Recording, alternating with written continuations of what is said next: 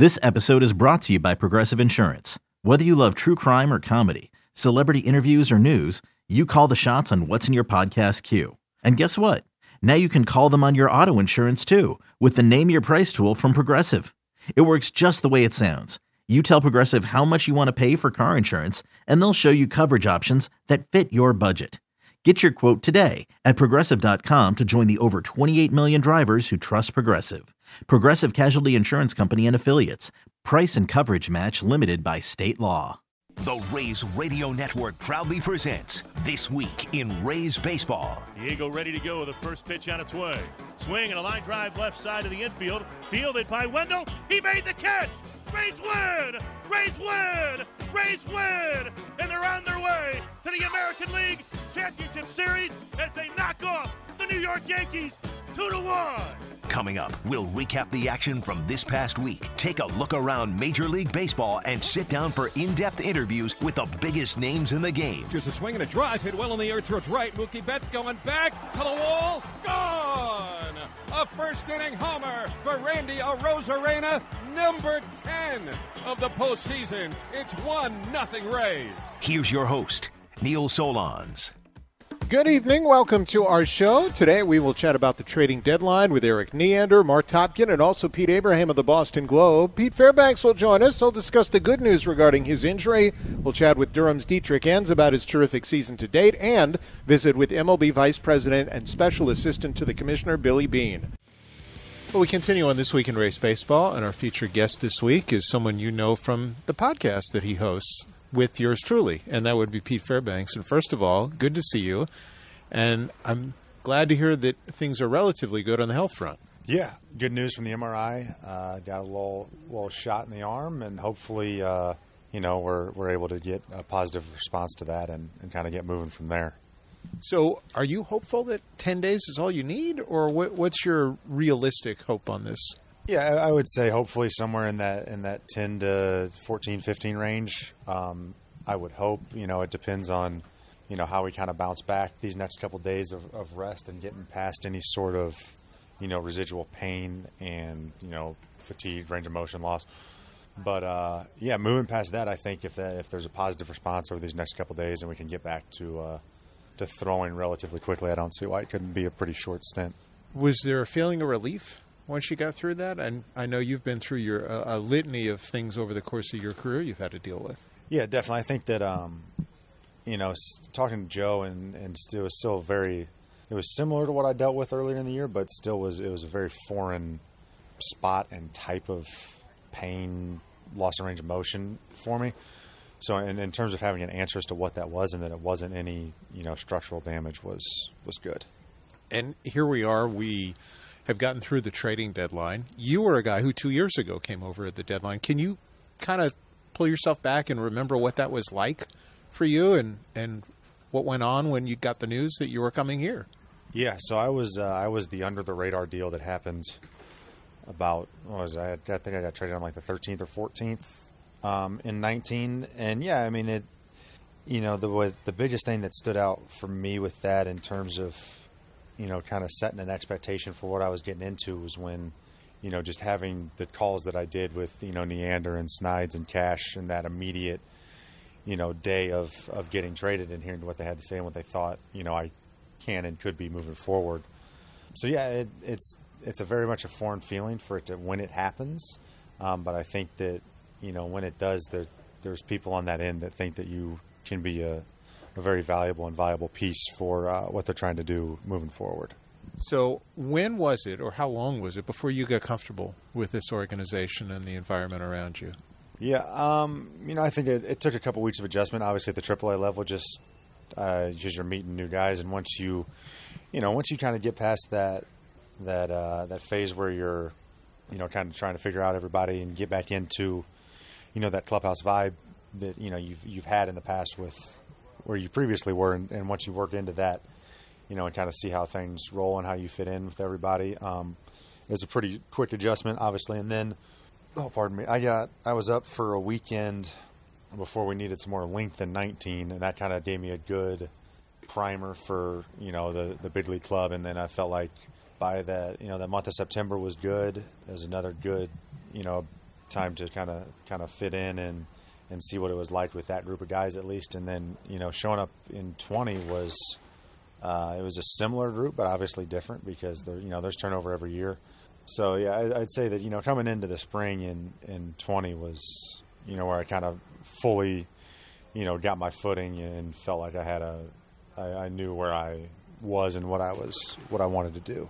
And still had to deal with, obviously, a lot of different challenges because it was the year of COVID, too, on top of that. Yeah, last year, we all know, was a very interesting predicament since we're still dealing with some of, not so much, with the fans and protocols and everything now as we did last year and early on this year. But it is it's still different. Doesn't feel quite like it did before in 19. So it's 20 was weird, and 21 we're finally kind of starting to see some semblance of normalcy. Over all of that period, you've gotten a chance to work with Kyle Snyder. As someone who stands, 6'5", 6'6", how much does it help to have a pitching coach who you can look eye to eye pretty much and knows what you've been through because he went through so many injuries himself as a pitcher? I think that Snides has been a huge influence on me over these past 2+ years. Yeah, to have somebody that relates to you and knows everything that you've gone through, and then on top of that, very similar to in aspects of personality, temperament, everything. It definitely is. It's a sense of comfort to have that in the person who's in charge of you. So I think that we have a good, very good relationship, obviously, and talking every day about what we're trying to do in terms of stuff, health, etc. When you say similar in terms of temperament, you watch you on the mound, and I find it hard to believe that Kyle has that. I mean, you got a fiery temperament in a good way. When do you see that from Kyle? Yeah, he's a little bit more laid back than I am, but in terms of, I think that he definitely has some fire there, and I heard it from Mish, who's the biggest, or Mish Dworkin, our bullpen catcher, obviously, was one that first he's like, you guys are like the same guy. And I was like, I'll take your word for it. You've known him a lot longer than I have. But yeah, there's definitely some fire there. It might obviously not be as present when he runs out to the mound, but it's definitely there. Some would even say they don't know you, and they could say you have almost an intimidating look on the mound.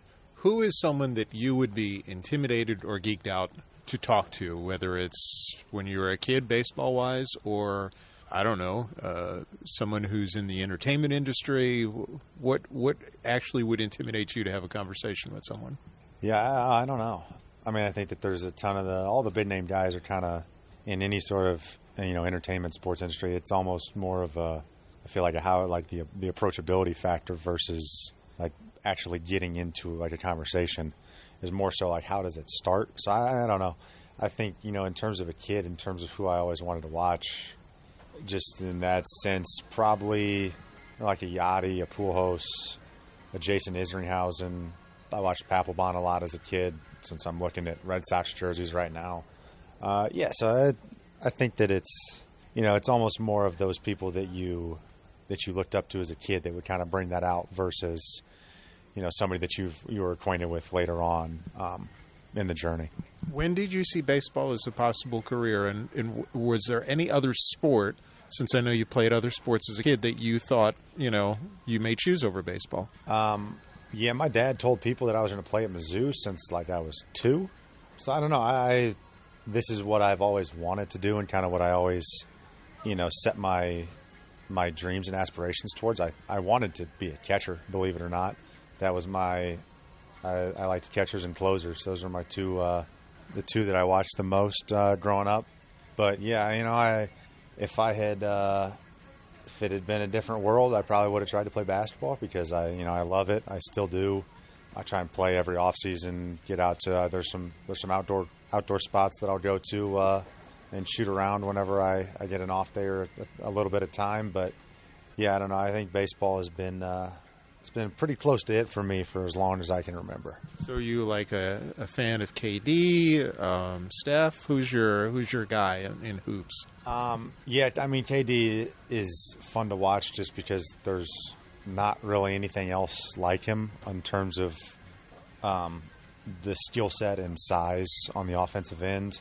I like watching Booker.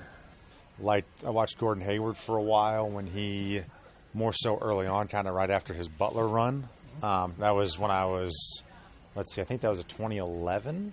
I'm pretty sure it was a 2011 Final Four that he kind of went on that run, and that was when I was a junior in high school. So that, watched him, KD, Booker, Kobe, obviously, while he was, still playing.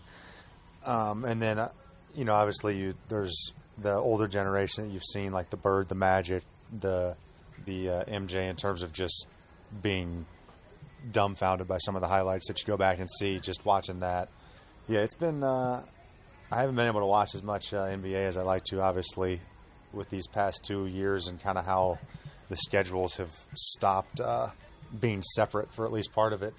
I did always try, when Isaac was first born back, when it was at the winter of 19, we were trying to do all his tummy time watching NBA games, trying to really get that imprinted on him at a young age.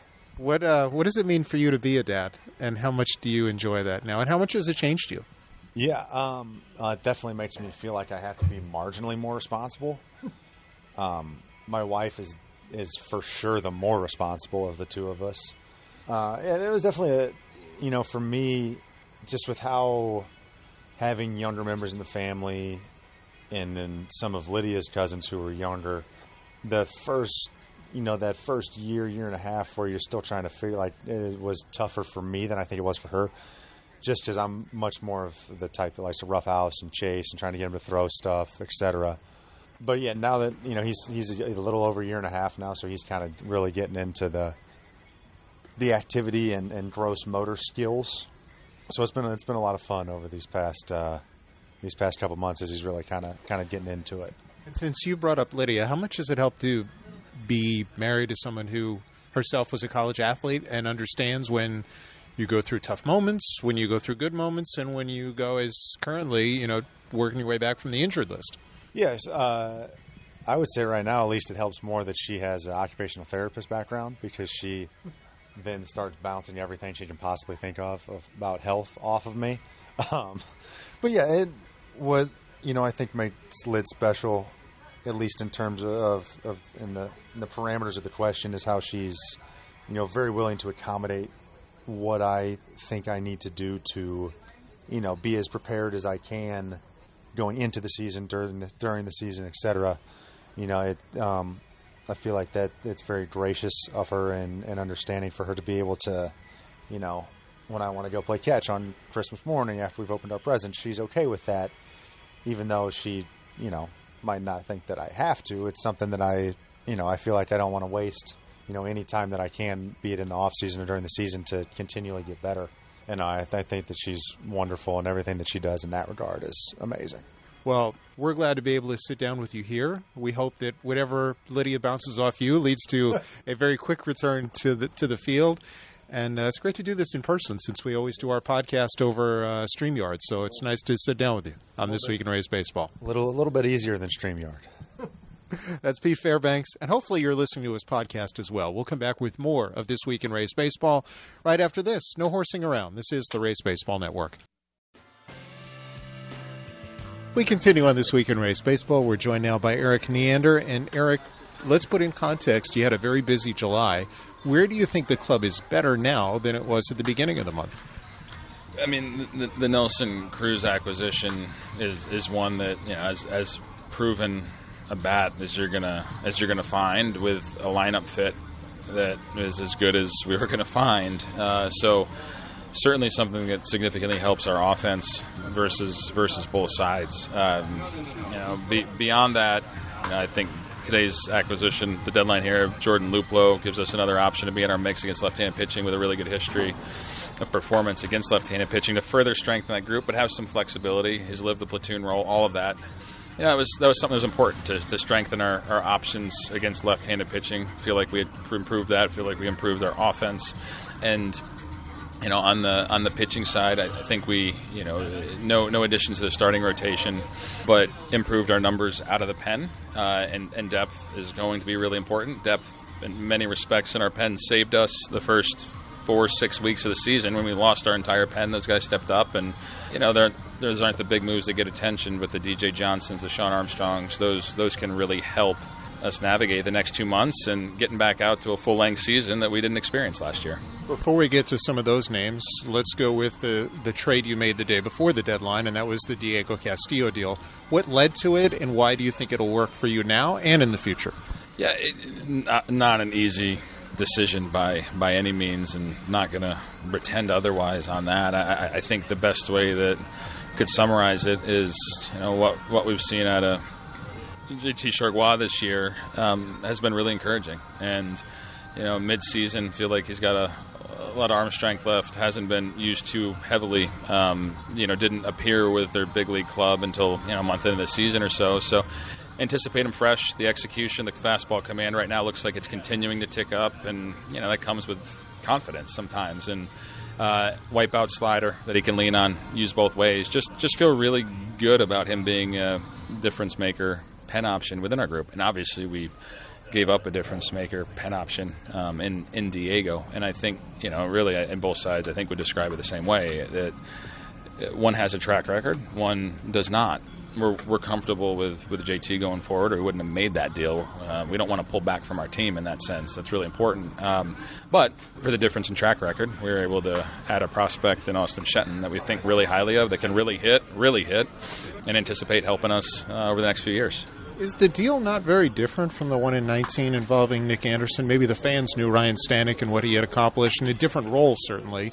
But in this case, longer, the track record for Ryan was a little longer in the big leagues than Nick. Obviously a lot longer for Diego than JT in terms of success, but you like the stuff a little more maybe. Yeah, it's an interesting comparison, and one that, at least in the hour after the deadline or however it is, my brain hasn't recharged and turned back on to really think about those things. But I think that's valid. I think in the pen, over time, we're really fortunate to have a lot of key contributors take on big roles out there that didn't have a whole lot of previous success prior to getting to us, and we've taken chances on a lot of guys, and they've been pretty good about rewarding us. And I think in that respect, hopeful that JT can find success with our pitching group here and follow a similar path. DJ Johnson, what did you like about him? He pitched here in the doubleheader. What made him attractive to you guys? Because you gave up a guy who really had come around in Peyton Battenfield this year. Yeah. I mean, that deal placed value on both Jordan Luplow and on DJ. On DJ specifically, someone just keeping an eye on him. The command has kind of been here, been there. A little bit of a bumpy journey the last few years from Colorado, playing in thin air. Asia, so on and so forth. But keep an eye on him in the spring. Was encouraged. Change-up pitch that really seemed to start taking off for him, finding comfort, not just in the action on the pitch, but the command of it that has our attention. A good breaking ball and a very playable fastball. So, like the ingredients, feel like, a lot underneath them. A former Ray, long ago, signed by Paul Kirsch, and a lot of history there, but someone that we feel is well equipped to, when the opportunities is and the bell rings, that there's ingredients there that I think could establish himself to be a really helpful major league contributing reliever. Sean Armstrong is a guy we've seen a lot with Baltimore. Is he someone that maybe you guys can tweak, that you figure you can help him a lot, because the stuff appears to be good? Yeah, sometimes the fresh start's huge, and it's... Obviously, this year with Baltimore, for Sean, didn't go very well. Last year, he threw the ball really well, and actually was someone we talked about last deadline as a depth reinforcement. Things didn't materialize on that, but it kept tabs on him for a little while. Durham happened to see him here. I believe it was last night, if I can keep my days straight. And the stuff was big. It was up quite a bit, like the breaking balls, the spin he can put on the ball, the fastball, a little more power, and just a guy that, sometimes that mental reset, that fresh start, zeroing out the stat line in and of itself can do wonders. You see that with a Matt Whistler, coming here and just like that. I don't know how much different he is, but putting everything back to zero and letting it take shape again, sometimes that can in and of itself be a really powerful thing. So you just never know with bullpen pieces, and these are guys that we like the ingredients. We think in a fresh start environment that they have the chance to find new success and build on that. How much of what you did and didn't do had to do with the health of guys coming back, either injured relievers, Chris Archer, and so on? Yeah, I mean, Arch is a little bit closer, so that was certainly a factor in what we've seen out of him. But I think, by and large, I think we tried to look at our injured players as high on them as we are, and there are many of them, unfortunately, but fortunately that they're coming back, all as a bonus. If they come back and they return to full strength, that's a bonus. That's something that can only enhance the strength of our team and our depth. But I think it was important for us to go about this deadline, and this is it. What you have is what you have at this point, and to make sure that if no one returns, that we feel good about what we have and we don't have that regret as we're chasing a division. From the pitching side, starting pitching-wise, you're giving, obviously, Luis Patino a lane. You mentioned Chris Archer. Does the confidence in the Dietrich Enzes of the world, the Shane Baz, if you need him, even though they're non-rostered right now, also factor into maybe why you didn't add a starting pitcher? Yeah, you want to let those guys continue to grow, and Dietrich is very well, has very much put himself on our radar and on the map. It's hard not to, the way he's throwing the ball, frankly. But it does help. You never know. It's a big jump. Success in AAA doesn't guarantee any sort of success in the big leagues, but it's a pretty good indicator oftentimes. And from someone like Shane to Tommy Romero to Tobias Myers is up there now, and Dietrich coming from a different path. That certainly helps. And you never know which one's going to pop, whichever one's going to take those steps forward over the months ahead. But in totality, they give us the confidence that we're going to be okay if we have to tap into some of that depth. And that goes for not only chasing the division down, but the postseason, obviously. Yeah, we got our immediate goal is to win the division. That's our focus, that's our priority, and if we're fortunate enough to win the division, then obviously that puts you in a better spot to go deeper in the postseason to win a World Series than the wild card game. Both paths are doable, but yeah, certainly that's very mindful and making sure that's an extra month of games, hopefully, that we're well equipped for it and feel that we will be. Well, your immediate goal really is to get some sleep, so why don't you do that? We appreciate some time on This Week in Rays Baseball. I appreciate that. I'll see what I can do tonight after this big game here.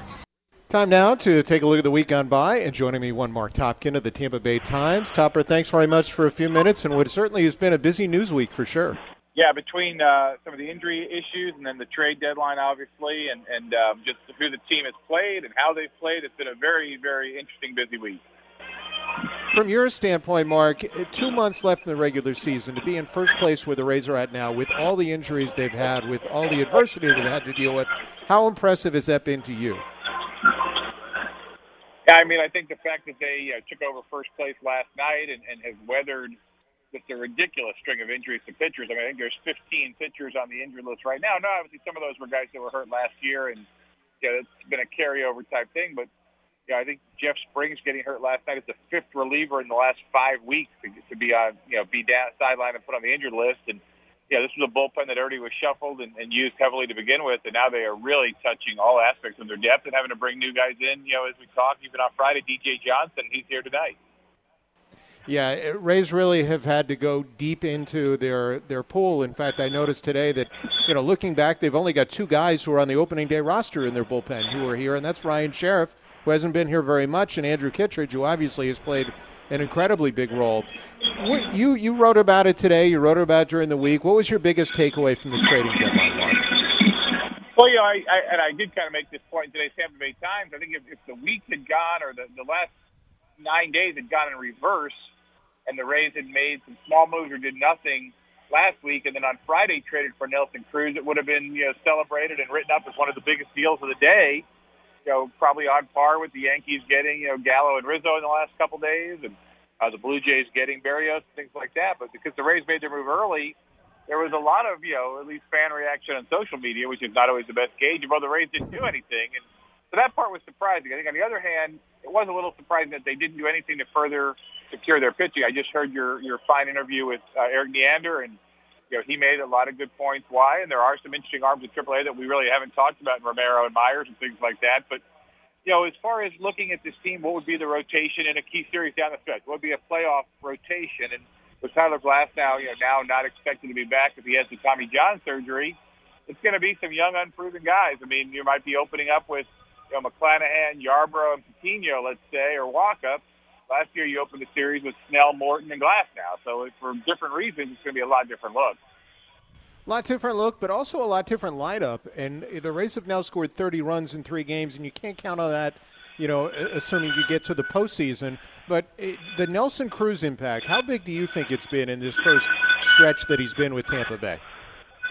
Yeah, I think it's going to have a big impact. He hasn't done that much. He's hit the 2 home runs, and we've seen him strike out a handful of times these last couple games here, and I assume that's just him getting comfortable and adjusted. But the impact with Nelson Cruz, and we talked about it on the air, we've written about it in the Tampa Bay Times, it goes beyond what he's going to do when he's in the batter's box. Now, ultimately, though, that's the bottom line. How much is he going to produce? But just to see him today walking off the field with Wander Franco, joking around after a round of batting practice, they took some extra swings against the curveball machine. And, that I think there's just going to be an intangible benefit to some of the young players. And, Wander Franco, and even a guy like Manny Margot, who's a little bit older and more established, the players from the Dominican Republic, Nelson Cruz is like one of the guys right now. I mean, after Albert Pujols, he's like the next most accomplished player active from the Dominican Republic. And I don't know if we maybe appreciate the respect and admiration that the Dominican Republic players have for Nelson Cruz and how big a deal it is for them to be on his team. And they're going to soak up every word he has to say. And who knows how long it is before people are talking that way about Wander Franco. You wrote about Wander today, his kind of first month in the big leagues, and obviously the last 2 days he's been extremely impressive. What stood out to you as you wrote this piece about Wander that was in today's Tampa Bay Times? I think talking, first of all, to get an appreciation for how hard the jump he's making really is. And Kevin Cash said that in the current game, which I think is definitely a reference to the quality and quantity of pitching, that the jump from AAA to the big leagues is tougher than anyone can imagine. And look, you don't have to look very far to see that. I mean, Taylor Walls and Vidal Brujan are pretty good minor league players, and they didn't really do all that well when they were up here. And Walls was more of a roster shuffle maybe because his defense has been great, but his offense wasn't great. And we've seen some of these guys adjust. So what Zunino had to say about that, and I was able to get a hold of Alex Rodriguez, who's here in the building tonight with ESPN as the analyst. But he said he did it at 18, and he said he went from his high school prom to facing Roger Clemens. And kind of think about that, Neil, and the context of things like that. And Wander Franco at 20 years old and having played mostly at the lower level of the minors until this year. So maybe we all need to appreciate what he's doing. And the talent is there, and the Rays are obviously betting heavily the talent's going to win out, and the patience that it may take. But we've seen some at-bats. That at-bat last week against Aroldis Chapman, and the at-bat here last night where he went from 0-2 to full count against Eovaldi and delivered the RBI triple. He's really had some very mature at-bats. Yeah, and big moments too. And tonight is a big moment. I mean, you covered the Rays since the beginning. To have a Sunday night game at home for the first time in 10 years, what's your take on the meaning of it all? Yeah, I mean, look, these guys, they were in the World Series last year. They play on national TV a lot. We know that. But during the regular season, you may have games that are picked up on national TV, but there's always other games going on. So I think there's still some cachet to being on Sunday Night Baseball because you're the only game on TV that night. And, does that mean that anybody is going to, come out and try harder or throw harder or swing better? No, none of that. But I think these guys, look, we all know them. They're a very prideful group, Major League Baseball players. And, the guys that especially have family in other parts of the country that don't see them all that much, I think for them it is going to be kind of a big deal to get a chance to play on that stage. Mark, great stuff. We welcome people to read the articles you wrote today in the Times about Tyler Glasnow, Wander Franco, and a whole lot more. Thanks for a few minutes here on This Week in Rays. Anytime, Neil. Sounds good. That's Mark Topkin of the Tampa Bay Times. Let's move now to the minor league stage where, as we heard from Erik Neander, Dietrich Enns continues to impress. And Dietrich, we certainly appreciate a few minutes tonight. Hey, Neil. Thanks for having me. Great to chat with you. When we first spoke, it was not long after you had signed with the organization. So how have things maybe lived up to your hopes, expectations to this point in terms of how you've grown and what you've learned? It's been a great experience this year. Been in Durham this whole year, and earlier at the alt site. But it's been great to come back to the Rays and just really have a second year with them and focus on the things that we were working on last year. And really the mindset of just, attacking hitters and getting ahead has been huge for me and for some success this year. How helpful is Rick Knapp in, and what are some of the things that, if anything, that he's tweaked or helped you advance? Oh, he's been great. It's been awesome to work with him every day and in my side sessions and just talking to him in between innings and just, seeing what he sees from hitters and, from my stuff. He's really helped me sharpen up my curveball and just really, keep my focus as simple as possible. And that's just getting ahead of guys and attacking guys. What's been most impressive from afar is looking at your strikeout numbers. You were never what I would call a huge strikeout pitcher at the minor league level, yet this year you've got probably one of your best seasons ever in that regard. What do you think has changed? What's allowed you to have more swing and miss? Well, I think it's a handful of things. First of all, I think some added velo than in years past has definitely helped. Working on some mechanical adjustments over the last few off seasons has really made a velo uptick. So I think everything, not just my fastball, but everything is kind of ticked up a little bit higher. So I think that definitely plays a factor. More importantly, I think is just getting ahead of guys. I feel like concentrating on getting ahead, limiting walks and limiting 3-ball counts has been huge for me, and just getting to 2 strikes and executing pitches with 2 strikes has really been the path for me to get more strikeouts than usual. I think when we first spoke to you, you talked about all the mechanical adjustments you made and the work you put in to really adjust your body and add that velocity. How much has the success you've had now at the AAA level this year kind of really justified all the work that you've done and showed how much you've grown? Yeah, it definitely justifies it and helps me know that I'm on the right path. And so my routine hasn't changed much from last year of just different exercises, different drills, different mobility drills that I'm doing just to try and stay as mobile as I can and, as healthy as I can. So, and I've been feeling great. So it's definitely been awesome to see the results play out on the field too. So, backing what I've been doing in the off seasons. Has the velo even ticked up since, let's say, the start of spring training and the start of the alternate site? Where are you right now? Yeah, I'd say my average fastball is anywhere from 93, 94, topping up to 96, maybe even a 97 here or there. I don't get like the pitch by pitch. I kind of just get the average velo reports. But yeah, I feel like it's been good. Just trying to stay there and continue to improve with just all aspects of my work and everything like that. How much has the environment helped? I've talked to several guys on your club this year, and some say it's the best minor league team they've ever been involved with. I look up and down the system, and every Rays minor league affiliate is either in first place or tied for first place right now. How much does the winning environment help you grow, do you think? Oh, I think it plays a huge factor. And Brady Williams, our manager, is at the forefront of that. Well, the clear message that he expects us to play hard and expects us to win. So it's good to see. And, we're here to develop into Major League Baseball players, but at the same time, we can have fun doing it and have a good culture of winning on the field too. So it's been awesome to see. It's been, definitely one of the best teams I've ever played on with the Durham Bulls, and we have talent up and down this lineup. And I know from a competitive standpoint, the reputation is that the pitchers in the Rays system compete, but they compete to help one another. What's that environment been like? I know Shane Boss is at the Olympics now, but you had him, and you've got Brent Honeywell, and you had Joe Ryan before the trade. You've got some really other good talent along with you. Yeah, no, it's at the AAA level, it can be difficult to pull for guys because guys are, going up to the big leagues and not. But I don't really feel that with this team at all. Guys are really pulling for each other to do well, and it shows because, you've had a lot of guys have success. Everybody's happy for each other, whether it be Joe Ryan and Boss going to Team USA or guys going up to the big league. Like, everyone's truly pretty happy for each other and wants each other to succeed on the field. On that same end, I've seen some of the videos when guys have gotten their call up, and it seems that guys truly are genuinely excited. And not only that, but I'm guessing that you're following what's going on up here as the Rays fight for a playoff spot in hopes of helping.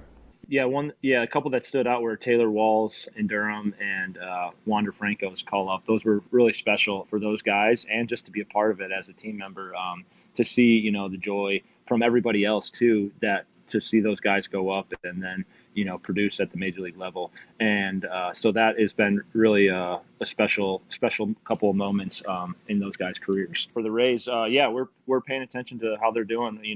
We have the games on in the clubhouse, or guys will be checking the scores as soon as our games end, just to see how the team's doing and seeing what's going on. So guys are definitely locked into seeing how the Rays are doing. And for you, this year, you've gotten to do something somewhat unique, which the Rays do a lot. You've pitched as a starter. You've pitched in front of, with an opener in front of you. How has that adjustment been? It looks like it hasn't really altered how you've pitched or your results at all. Yeah, I've been in a few different roles here, and that's kind of the Rays way. I've had a little experience in the past. When I was with the Twins, I had an opener. In college, I was actually a reliever, so I have a lot of experience coming out of the bullpen, and in spring training, coming out of the bullpen. So just take those experiences and try and treat it the same as starting. I've told the Rays, and I'm willing to pitch wherever, whenever, and just try and treat an inning like an inning and not really put too much emphasis on what inning it is or anything like that. So really trying to be as available as possible. Do you adjust your daily routine, Dietrich, when you come out of the bullpen but are pitching really as a starter, just not beginning the game? No, the routine doesn't really change much. It's still I'm throwing a bullpen in between starts or in between outings. And if I know I'm going to have an opener, I'll still warm up before the game as if I'm starting, but just go out in the bullpen and then hang out with the guys in the bullpen until it's my turn to pitch. So I really try and limit the differences and not have too many things change in my routine, just so I can know I'm doing the right things. Yeah, I was curious about that because for some guys, maybe not, let's say, the days 2 through 5 on the day they don't pitch, but on that one day, some guys might alter how they get ready to go into the game if they know they're going in the second inning or the third inning versus you're starting the game on the mound. I've still just warmed up before the game like I'm starting, and then I'll go cool off and wait in the bullpen until the opener's done or until they call down and tell me I'm in the game. So it doesn't take me long to get ready, so I don't need a full pregame bullpen as if I'm starting. I think that's helped me just having prior experience throwing out of the bullpen. So it sounds like you've made a lot of good adjustments. Hopefully you continue to do so, and hopefully as well, it's not long before you're helping out this Rays team at the big league level. Dietrich Enns, we appreciate some time on This Week in Rays Baseball. Thanks, Neil. Thanks for having me. Welcome back to This Week in Rays Baseball. I'm Neil Solondz. This week, Major League Baseball Vice President and Special Assistant to the Commissioner Billy Beane visited the Rays, spoke about diversity, and threw out a first pitch, too. And I asked Billy what it meant to be back at Tropicana Field for the first time since the pandemic started. I'm humbled that, the Rays invited me to support the effort this morning. The internal conversations, I think, are very important in the evolution of an organization, keeping the front office staff connected. So many questions. We're in this weird roller coaster with COVID still. Is it past? Is it coming back? Whatever. And good old communication is vital. And so keeping our, that helps the players relax. It helps. But for me, I lived in Florida for a very long time after my baseball career ended. I love any time I can be here, the sunshine, the grass, the water, and I'm really looking forward to watching a great baseball game. And I feel like we had a really powerful, hour downstairs today, and really appreciate that invitation. Tell me how, in your mind, we've progressed since you moved into Major League Baseball's office since 2014, and where do we have the longest road to travel, so to speak? Well, when I was brought back to baseball, I the world has changed at the same time. People are getting used to hearing the words diversity, equity, and inclusion. When I came back to baseball, we weren't talking about those things. Corporate America wasn't really talking about those things yet. And I am proud of baseball for their commitment to staying in front of this conversation of trying to be better and to try to grow our sport with people that better represent what our country looks like. And that's about communication. My job didn't have a definition for it when I was brought back. The thought was, how can we provide a consideration for our players to really understand this amazing moment in their lives, opportunity. When you and I were young, it was easy to think we would always be that way. And, we would always feel great when we got up in the morning and we could, run fast and jump high and do all these things. And when I was a player, I didn't realize how hard it was to be a player until kind of when I was outside of it. So the job sort of started to define itself, and that allowed me to sort of relay back to our senior leadership my thoughts about off-field development and education and really what a great investment that is in our athletes. And so it's amazing to think about, but just from the seed of a couple of conversations and the success of those and the feedback to the the commissioner's office from front offices like Tampa really provided an opportunity to allocate resources in a way that baseball was learning that this is not only the right kind of decision, but this is going to be beneficial for us to be able to not only relate to our fans and the people that we want to introduce baseball to, but to have a broader voice, more voices in the room, a more diverse workplace, and all along help the players understand that what they say and what they do has a huge impact on the people that follow them. You spoke to the Rays front office, but would you say more of your work is still on the player side versus the business side, or is it starting to get more evenly split? It's interesting. I think the front office conversations is more of an ancillary sort of because of my relationships with people like Brian Auld, Mr. Sternberg. I'm on the Owners Diversity, Equity, and Inclusion Committee. He was a chairman of that committee for 5 years. And there's, I think, just an intuition that it would be a beneficial and impactful. There's no, mandated structure for any of the visits, but over the last couple years, my job definitely is veering towards player education and off-field development. And I'm really proud of that because not only is it an affirmation that the conversations have been successful, but we're seeing, feedback from players that move into coaching afterwards that they felt like this was something that really, really helped them. And for me, I feel like being a part of that off-field development, a lot of our players arrive here so very young, and their cultural backgrounds are all different, and the expectation that they all know the same thing or should know what's going on in the world is unfair to them. And I feel a great sense of responsibility to be a communicator, on their behalf. There's something to be said, too, for creating comfort. We have Carl Nassib, who came out as an NFL player, and we've had a recently drafted NHL player with the Predators, Luke Prokop, come out. Do you think we're any closer to seeing an active Major League Baseball player come out? And if so, how far are we from that, do you think? I always feel optimistic that we're right around the corner. We've had a couple of minor league baseball players come out. It's been almost, I think, 4 or 5 years, David Denson and Sean Conroy. They did not make it to the major leagues, so they're not on the platform wasn't as big for fans to know their names.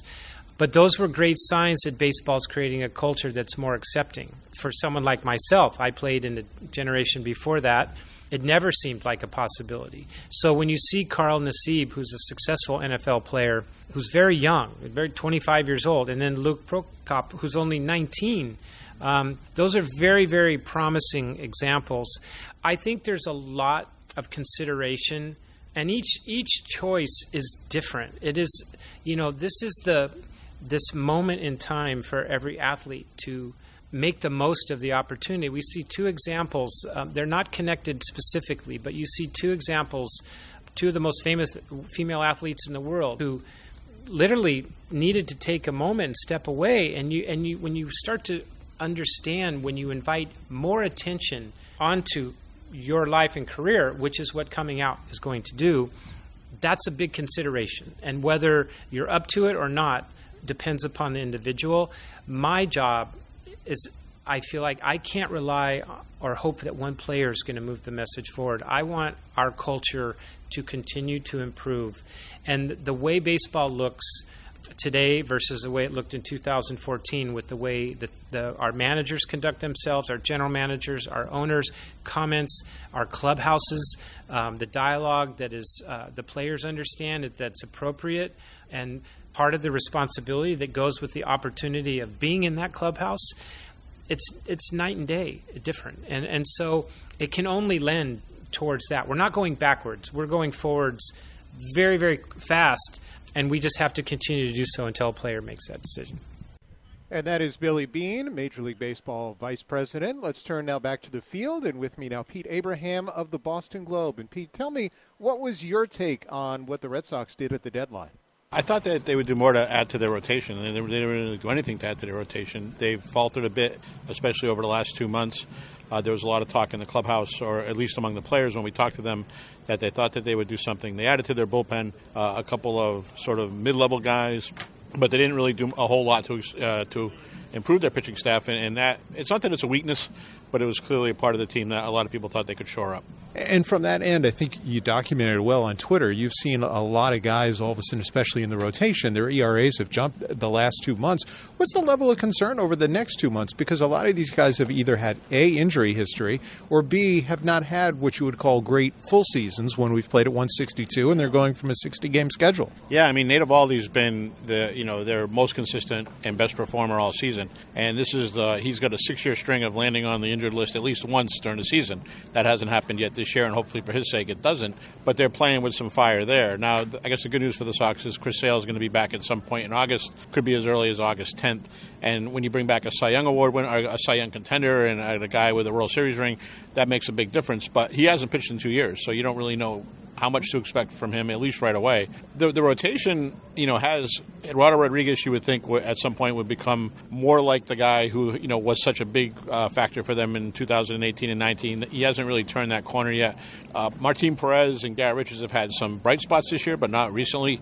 And the guy who could really make a big difference is Tanner Houck, who is in Worcester at the moment, but it was expected to return and take a prominent spot sometime soon. And obviously that would help soak up innings. How about the bullpen? I mean, they've also been relatively healthy all year long. Sawamura just came back.